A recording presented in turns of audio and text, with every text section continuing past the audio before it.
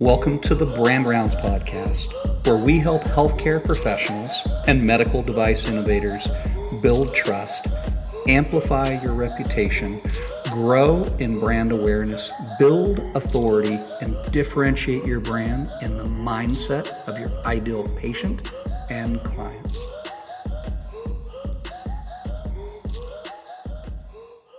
My guests today are David Meerman Scott, an international acclaimed business growth strategist, entrepreneur, advisor to emerging companies, and a public speaker. David's the author of 10 previous books, including The New Rules of Marketing and PR and Marketing Lessons from the Grateful Dead. He's joined by his daughter, Reiko Scott. She earned a neuroscience degree from Columbia University, and she's now a medical student at Boston University. And I believe at the time of this publication or release of this podcast, she will now be called Dr. Reiko Scott. In her spare time, she writes and publishes fan fiction based on her favorite fantasy worlds, and she loves to appear at Comic-Con. So join me today as we discuss the latest book that they co-wrote together entitled Fanocracy. So David and Reiko, I would love to hear about this conversation. So David, first with you. You're a marketing, a sales strategist, a best-selling author, and in this case, you're a dad. And your daughter is a neuroscientist, and she is a physician. Congratulations. Almost, right? Almost. Very close. We're already putting MD and graduate at the end of that, and we're going to talk about that for sure. But I'd love to hear, what did that conversation sound like when the two of you collaborated and said, let's write a book? Oh my gosh, it was really interesting because we were in a car. I remember distinctly, it was about 5 years ago, and I just kept quizzing Reiko about fandom. And, you know, I'm a massive fan of the Grateful Dead. I'm a massive fan of live music. I've been to 804 live shows in my life, 75 Grateful Dead shows in my life. That number keeps changing every time he's asked. Every time we talk, exactly right. Because I'm such a geek, I keep a spreadsheet. So 2 weeks ago, I went to some live shows, although I don't think, because we're recording this during COVID-19, I don't think I'm going to go to any live shows for quite a few months. But in any case, I was geeking out about how much of a fan I am of live music, and I'm like, Reiko, like, you love Harry Potter and you love going to Comic-Con. Tell me what this fandom's about and how do millennials think about the things they love? And I kept asking her all these questions, and I said, I'm thinking I'm going to write a book on this subject, and I would turn on my iPhone recorder and record it. And finally, it was like, don't be an idiot. She's a better writer than you. Why not do this book together? Yeah, it took me a little convincing. I think after you went to a Comic-Con by yourself and then wrote something up and showed it to me, I had the realization that, like, no, I need to write this. Yeah, it was terrible. No, we just have different fandoms. We have different fandoms. So we decided to do it together, and it's great because you know, I'm a baby boomer white male. Reiko is a mixed race, half Japanese. She was born in Japan, millennial woman. I did a liberal arts degree. Reiko, although it was liberal arts too, did a neuroscience degree and medical school. And so we're so different, yet our ideas on fandom are so similar. And Reiko, when you spoke with fellow physicians and you shared that you were going to be writing this book, what was the response that you received? A lot of the time it was surprise, you know, it's like, oh, when do you have time to do that?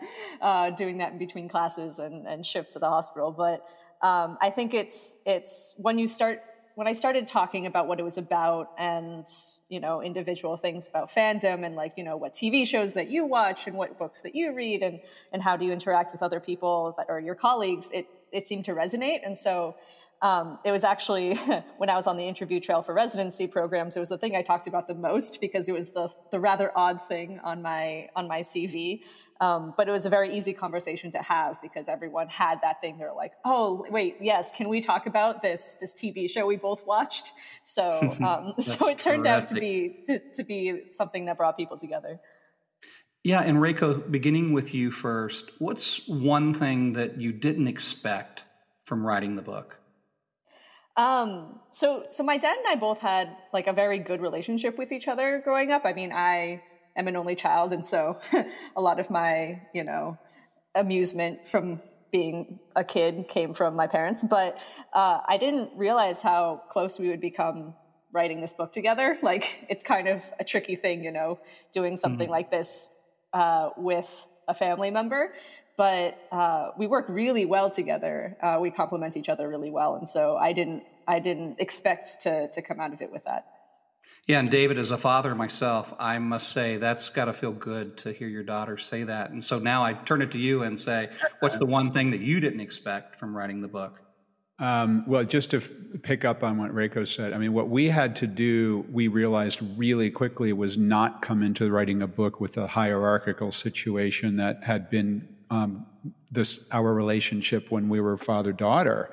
It had to be an equal relationship. She had to be able to beat me up when my writing stinks, and she did. But what was really surprising to me is we went in to this book with the thesis that any organization can develop fans the way that Harry Potter has developed fans, the way that the Grateful Dead has developed fans, movies, sports teams have developed fans. Those are the obvious ones. And we went in with a thesis that any organization can develop fans. And I just didn't know whether that was true.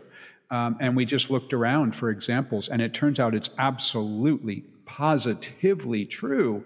We found government agencies with fans. We found nonprofits with fans. We found enterprise software companies with fans. We found doctors, lawyers, dentists with fans. I mean, it's all over the map. Just an example, NASA. 50 million fans on Instagram. They're a government agency. You can walk down any street in the world and not be surprised to see somebody wearing the T-shirt of a government agency of NASA.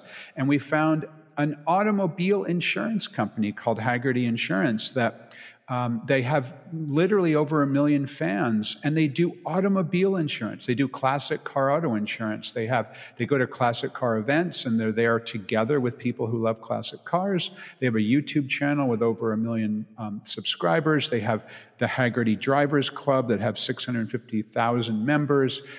They have places that people can interact and meet with other classic car lovers. And unbelievably, people love their insurance company. They're huge fans of their insurance company. So it was surprising to me that, in fact, our thesis turned out to be correct, that we found examples of companies that have developed fans in every kind of business you can imagine. Mm-hmm. That's terrific. It's a perfect tie-in to my next question, which is, you say that the key to create what you're calling a fanocracy is to put the needs and wishes of people ahead of every other priority. And Reiko, this is a perfect question for you right now in the season that we find ourselves. What advice do you have for our doctors that are listening to us and that are also caring for their patients so selflessly during the coronavirus? I mean, it's a hard thing to think about, just because it is so global, and it's like part of the population is working harder than ever, and part of it is stuck in this weird limbo, right, where we feel like we can't do anything at all. But I think what I've noticed going into it, which seems to connect to what we've found through looking at different organizations with fanocracies, is how people have come together, especially in this digital world we live in now, where we can connect to people far off in, other side of the world that's still facing the same things and have the same emotions over it. I think that sense of connection is what can help both patients and healthcare workers in this time, just because it feels like we're all in this together, even if we're all stuck either in the hospital working in just with your small group of people, or stuck in your house alone.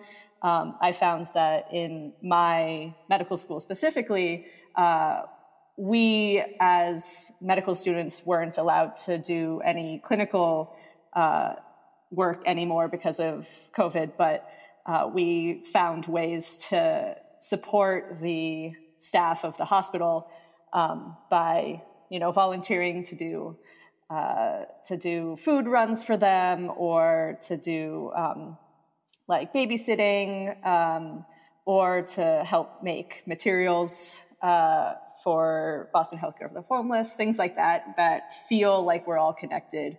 And I think that if you're in the trenches of it, then knowing that everyone is behind you in that way is the community that builds you.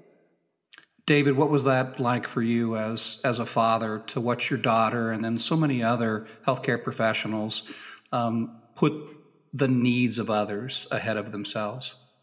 Well, what's remarkable to me is that these workers are highly likely to get this virus, and they just jump into it and do their work, and they're working incredibly long shifts. I was reading in the newspaper a couple days ago of a nurse who did a 48-hour shift, and then she got off and had to get some food in her and went to the grocery store, and the shelves were bare, and she just sat down on the floor and started to cry because she is working so hard. And I just think it's a remarkable thing that Reiko has gone into this field because it's so far away from my world. I mean, I've been a marketing guy my whole career, first for companies, and for the last 18 years I write books and give speeches and advise companies about marketing. It's so different from my world that she's very soon going to be in school has been, but will soon be on the front lines of this disease and on the front lines of emergency medicine for the rest of her career. It's incredible. Yeah, it is. It sure is. And I'm curious, what's counterintuitive for most leaders in creating a fanocracy? For me, what I've noticed, and people sometimes ask a similar question, but they say, what's the biggest mistake that organizations make when they try to develop fans? What I've noticed is that so many organizations focus on the product or service that they're selling, and that's all. And that's what they lead with, that's what they focus on. It's buy my products. Here's what we do. Here's our offering. Do you want to buy it? And that's not a way to grow fans, because you need to be thinking about the person or the organization that you're serving, and you need to think about the problems that you solve for them, and you need to think about the way that they think, and you need to be thinking about the way they react. And so for many people, it's counterintuitive when I suggest, if you want to grow fans, you cannot talk about the product or service that you offer. You need to come at it from a different perspective. You need to come at it from the perspective of, here's how I'm going to be helpful. Sort of comes back to the Grateful Dead, and we wrote about this in one of the chapters, which we called "Give More Than You Have to." The Grateful Dead famously allowed their fans to record their concerts. Anyone who wanted to could bring in professional level recording gear into the shows and record the concerts. And that was radical at the time, because people said, well, that's ridiculous because you're selling albums. Why would you give away the idea of making those tapes? Well, clearly the reason is because it grows fans, and then it gets more people who want to buy tickets to the show, and eventually more people who buy the albums. And I think the same thing is true in all of our businesses. What can we do to be incredibly helpful rather than just focusing on what we can sell? Yeah, I think that's so well said. And Reiko, I'm curious from your perspective and from writing the book, what have you learned about what does ridiculously inspiring mean to you now? Ridiculously inspiring? I feel like the more and more, like after writing this book and thinking about it for a very long time, what I find the most amazing about certain creators or pieces of media that I involve myself with. What I find like very, very cool about them is their ability to have a relationship with their audience, and a very respectful, engaging relationship with their audience, in a way that makes you, as someone who may have once been a passive consumer of whatever they were making, now feel like an active participant in a community. And it's not easy. And thinking about all of the different organizations that we've looked at in writing the book, it's not an easy thing to do, but when people make it look easy, it's pretty inspiring, and something that I've had a lot more time to do stuck indoors during this time is actually watch video game streamers on Twitch. And you really? Yeah. Oh my gosh. And there's like one in particular that I found does a very, very good job at bringing his community together in these Twitch streams. And it seems like a silly thing, but it's pretty inspiring and pretty amazing how easy he makes it look, when I know how hard it is probably to achieve. So something that I didn't think that I would think going into this. Oh, I love that example, Reiko. I must digress for a moment and let you know that one of my hooligan high school buddies, and he and I are currently writing a book entitled Play on Words, Men at Pause.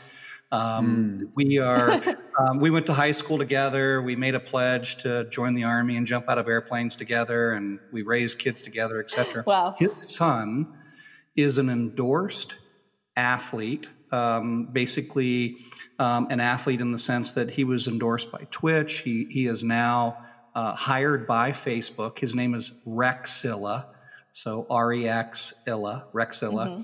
And it's been really fun to see him build a fanocracy around, educating people on games, and especially now in this current time period. And so he was my introduction into looking at games and how people can build, their own fanocracies across all different platforms. And it really ties in nicely because both reading your book and listening to the audio version of the book, I like how you provide examples, and, certainly in healthcare in our space. And I'd be curious, starting off with you, Reiko, the principles that you share in the book, how do they apply to the patient experience? Or maybe you can share an example that our listening audience can learn from. Yeah, it's a little different to be one-on-one, which is the kind of relationship that I like having with patients, versus a company that, you might never see all of the people who interact with your company. But one-on-one, just trying to get that connection, because what it all boils down to is the human connection that you find, and making sure that patient in front of you knows that you are looking at them as a whole person. And it's something that comes up as like a touchy-feely subject in medical school and is often brushed aside as like, oh, it's about feelings. It's not really about the medicine or the science that we're learning. But there's so much that we don't get from a patient if they don't trust us to ask all of the questions. And one that I write about in the book is a patient that I had when I was in third year in my medicine rotation, who was there for recurrent urinary tract infection. He's there a lot. He has gunshot wound and complicated history of bladder issues. So in looking at his history on the EMR, thinking that like, oh, I know his story. I am a tired third year and I'm busy and he's not in his room and I can't interview him. And he kind of became a nuisance to me rather than me thinking about how I could help him. But when I finally did get to talk to him, and as a third year had a little more time to sit down and really, really talk to him, at length, he was able to talk about like how he was worried and no one was telling him what was going on, and he just really wanted to have that conversation with a doctor that he just didn't have. And so it reminded me again that the way we give healthcare, like we can, shove it in people's faces as much as we want, but the way that it really gets done is through that one-on-one connection that as physicians we can do really one-on-one, because we can have that sit-down time between them, which may not happen as much in bigger corporations. So things like that, it's nice to be humbled once in a while, So, David, when Reiko was a little girl, could you ever have imagined her saying, "Daddy, I want to treat people with urinary tract infections and gunshot wounds"? I know, right? It's incredible. And I love that Reiko has been able to identify this type of medicine that she's really interested in, narrative medicine, that she's been interested in all the way back to her undergraduate years at Columbia University. And the fact that she is a published author and also writes speculative fiction, understands how stories are put together, and then uses that storytelling ability to understand the patient's total story as opposed to just the symptoms. To me, it's utterly fascinating that she's been able to put those things together, and I'm proud of her. And I'm not absolutely not a doctor. I don't work in a hospital, never have. But what I found so interesting as we were doing the research and including people that are doing types of medicine is the idea of passion. And we wrote a lot about passion. And one of my favorite little lines from Fanocracy is, "Passion is infectious." And it reminds me of a dentist that I've spent time with. His name is Dr. John Marashi. And Dr. Marashi works in Southern California. And I met him about 3 years ago, and he said to me, "David, you've been talking about this idea of fandom." At that point, we hadn't named the book Fanocracy, so I was using the word fandom. You're talking about this idea of fandom. I'm a dentist. How in the world can I build fans? There's 10,000 dentists in Southern California. We're all the same. We all use the same template for our website. We all have pictures of us in our office on our website with our degrees behind us. We all wear the same white coats. We all do the same work. We all have pictures of dirty teeth becoming clean teeth. What in the world can I do? And I said, "Dr. Marashi, what do you love to do?" And he said, "Oh my God, I love to skateboard. It's my passion. I love skateboarding." I said, "Well, Dr. Marashi, let's celebrate the fact that you love to skateboard." So he actually ran with this idea, and really ran with this idea. So he's got, in his practice on the walls, he's got skateboards mounted, like dozens of them. He will skateboard from one examination room to another. On his website, he has pictures of him skateboarding. He now has an Instagram with way over 10,000 subscribers, a dentist with 10,000 subscribers on his Instagram of him. And many of the images are of him skateboarding. And so now he's not one of 10,000 dentists in Southern California. He's the skateboarding dentist in Southern California. And it doesn't mean that you need to be a fan of skateboarding to appreciate Dr. Marashi's passion for skateboarding.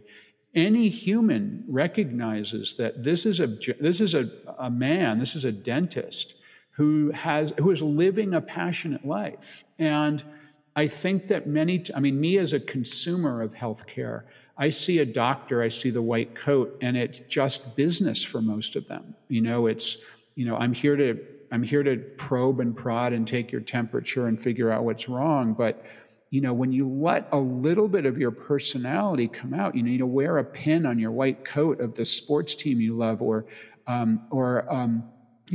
ask your patient what they're a fan of, or gosh, even Dr. Marashi skateboard from one examination room to another. All of a sudden, you're an individual that people can relate to in a very different way than just the automatron of a doctor that, that every doctor is the same, that many people think. So not being a doctor, but rather a consumer of healthcare, I love the fact that some doctors are so passionate about something outside their work, and they show it. And they show it online, and they show it in person. I thought that was a great example. And I purchased some copies of your book, and I sent them to different doctors. Reiko, you'll get a kick out of this. One of our clients, it turns out that Dartmouth University, for whatever reason, had the vision to take orthopedic surgeons and create an MBA program that was designed almost exclusively for orthopedic surgeons. Oh, wow. As a subset. And one of our clients in the New York City area graduated from there. And it's a great university setting that to this day recruits some of the best and the brightest orthopedic surgeons. And one of his big things is, what really you pioneer and what you excel in, this narrative storytelling, this narrative healthcare storytelling. And he's been a client of ours that we've really enjoyed how he takes kind of the narrative arc of the patient experience and the touch points and creates beautiful stories that, help patients find themselves wherever they are in that journey. And so your book was really helpful in that. And so, Reiko, I think you're going to appreciate this question because you're a doctor. I'm throwing out the word prognosis and diagnosis. So if you're ready. So as a doctor, you're in the business of prognosis and diagnosis. And I noticed in your book that you have a discussion around the alienation of misdiagnosis. Can you tell us more about that? Yeah, I think it's interesting. I'm actually reading a book right now, What Doctors Feel, by Danielle Ofri, about how doctors, like the emotions that doctors feel, change the way that they conduct medicine. And it's just like my dad was saying, doctors are human, and how they show that really changes how patients see them, and also how the diagnosis, prognosis, all of that discussion happens. So the alienation of misdiagnosis often happens when we think we anchor ourselves, an anchoring bias, on a diagnosis that makes the most sense, or it's the easiest, or emotionally is the easiest to hang on to and give to a patient. Someone who has a drug use disorder, the infection that they have is obviously because of that, and we move on. And that often results because we're not really listening to the patient in the way that allows them to tell their story. I really like the idea of this storytelling with orthopedic surgery, especially because if you're in the medical world, orthopods are not exactly the ones who are known to be the best listeners. Yeah, they're like the lead singer of Korn meets Cowboy. It's basically what I've come to the conclusion with.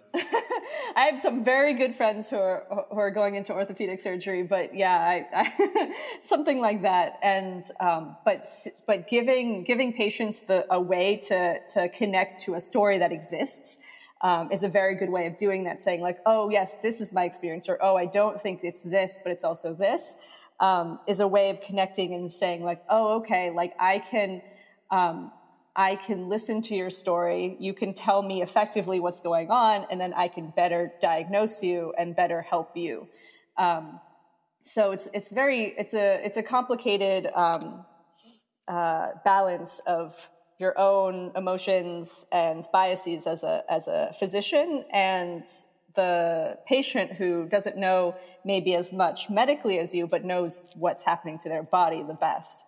and trying to balance that out in a way, because you're both human and you're both just two people coming together. So I like that. That's so good, Reiko. That is so good. I'm telling you that our doctors, and literally they range from being on the front lines like you to neurosurgeons to orthopedic surgeons, cardiovascular. They're really going to get a lot out of that for sure. And I can almost imagine way off in the future, not anytime soon, but way off in the future, if your dad's ever a patient, he's going to take the book and basically hand it to the doctor that's treating him and go, yep, I need you to do everything that my daughter told you to do in this book. And then, yes, I'll put on the paper gown right now. I can just see that. That's so funny. That's gonna happen.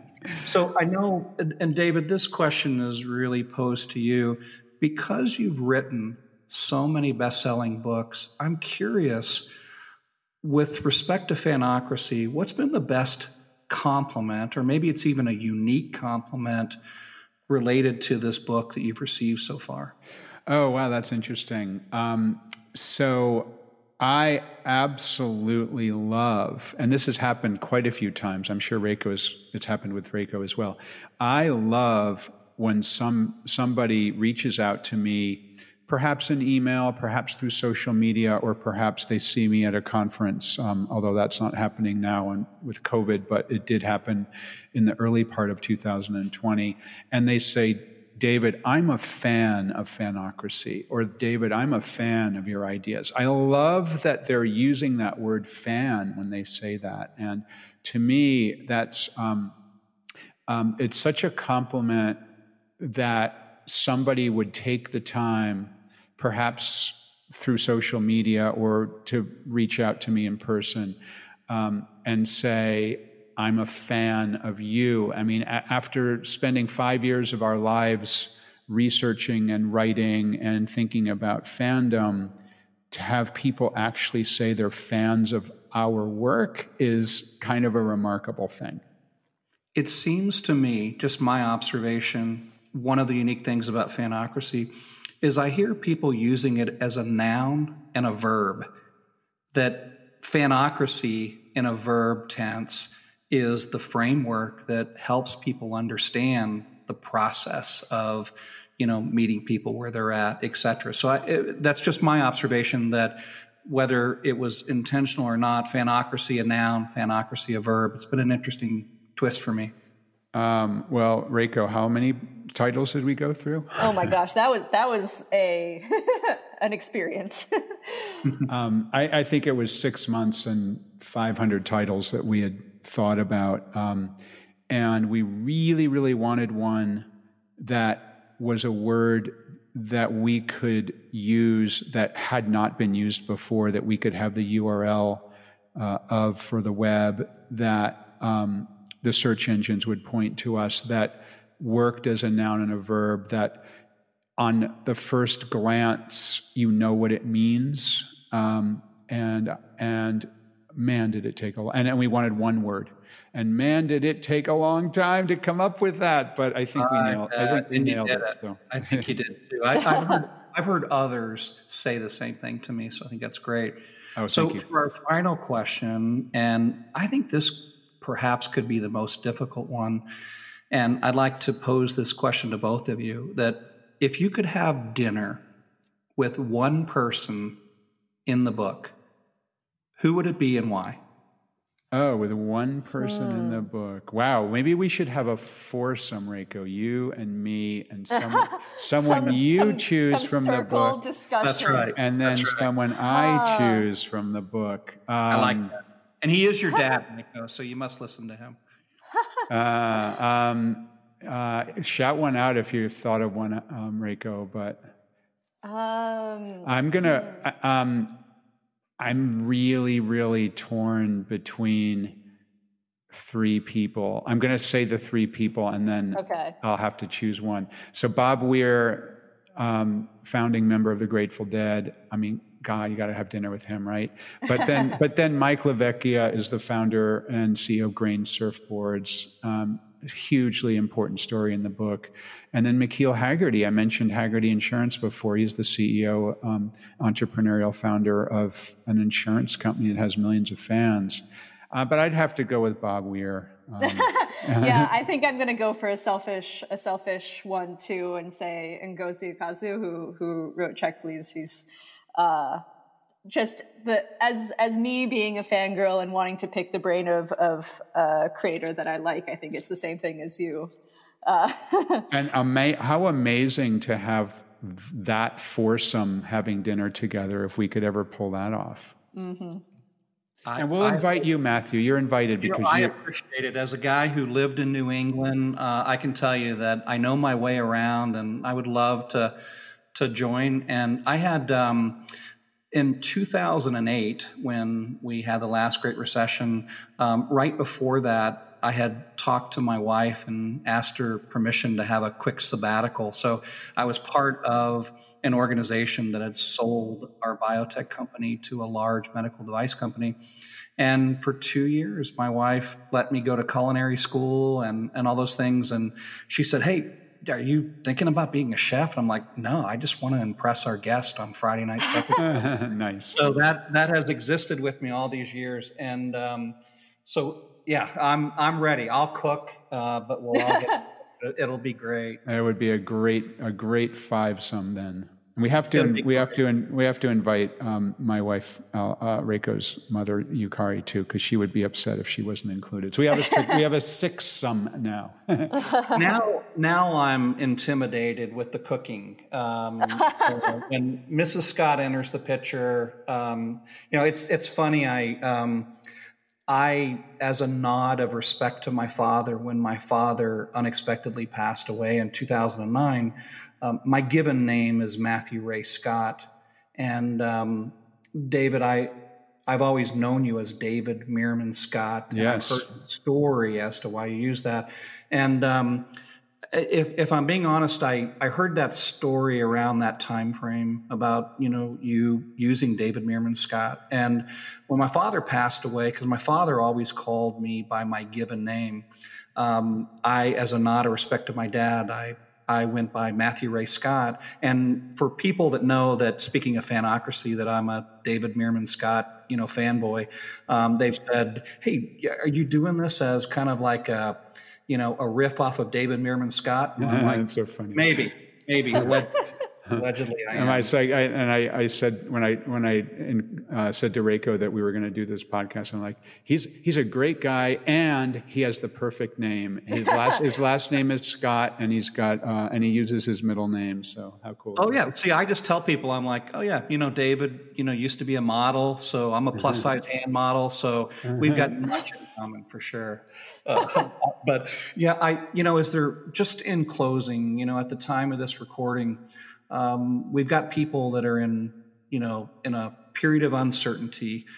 What would you like to say to folks listening to this as just something brief that could be a word of hope or a word of thanks?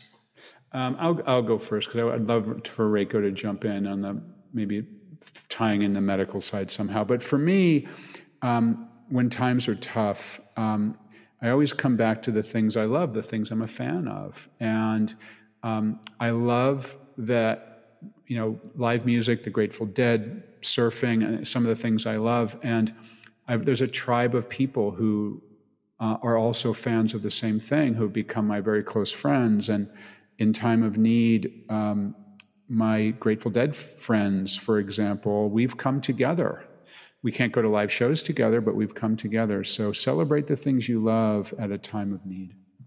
Yeah, and I think I'd say something similar.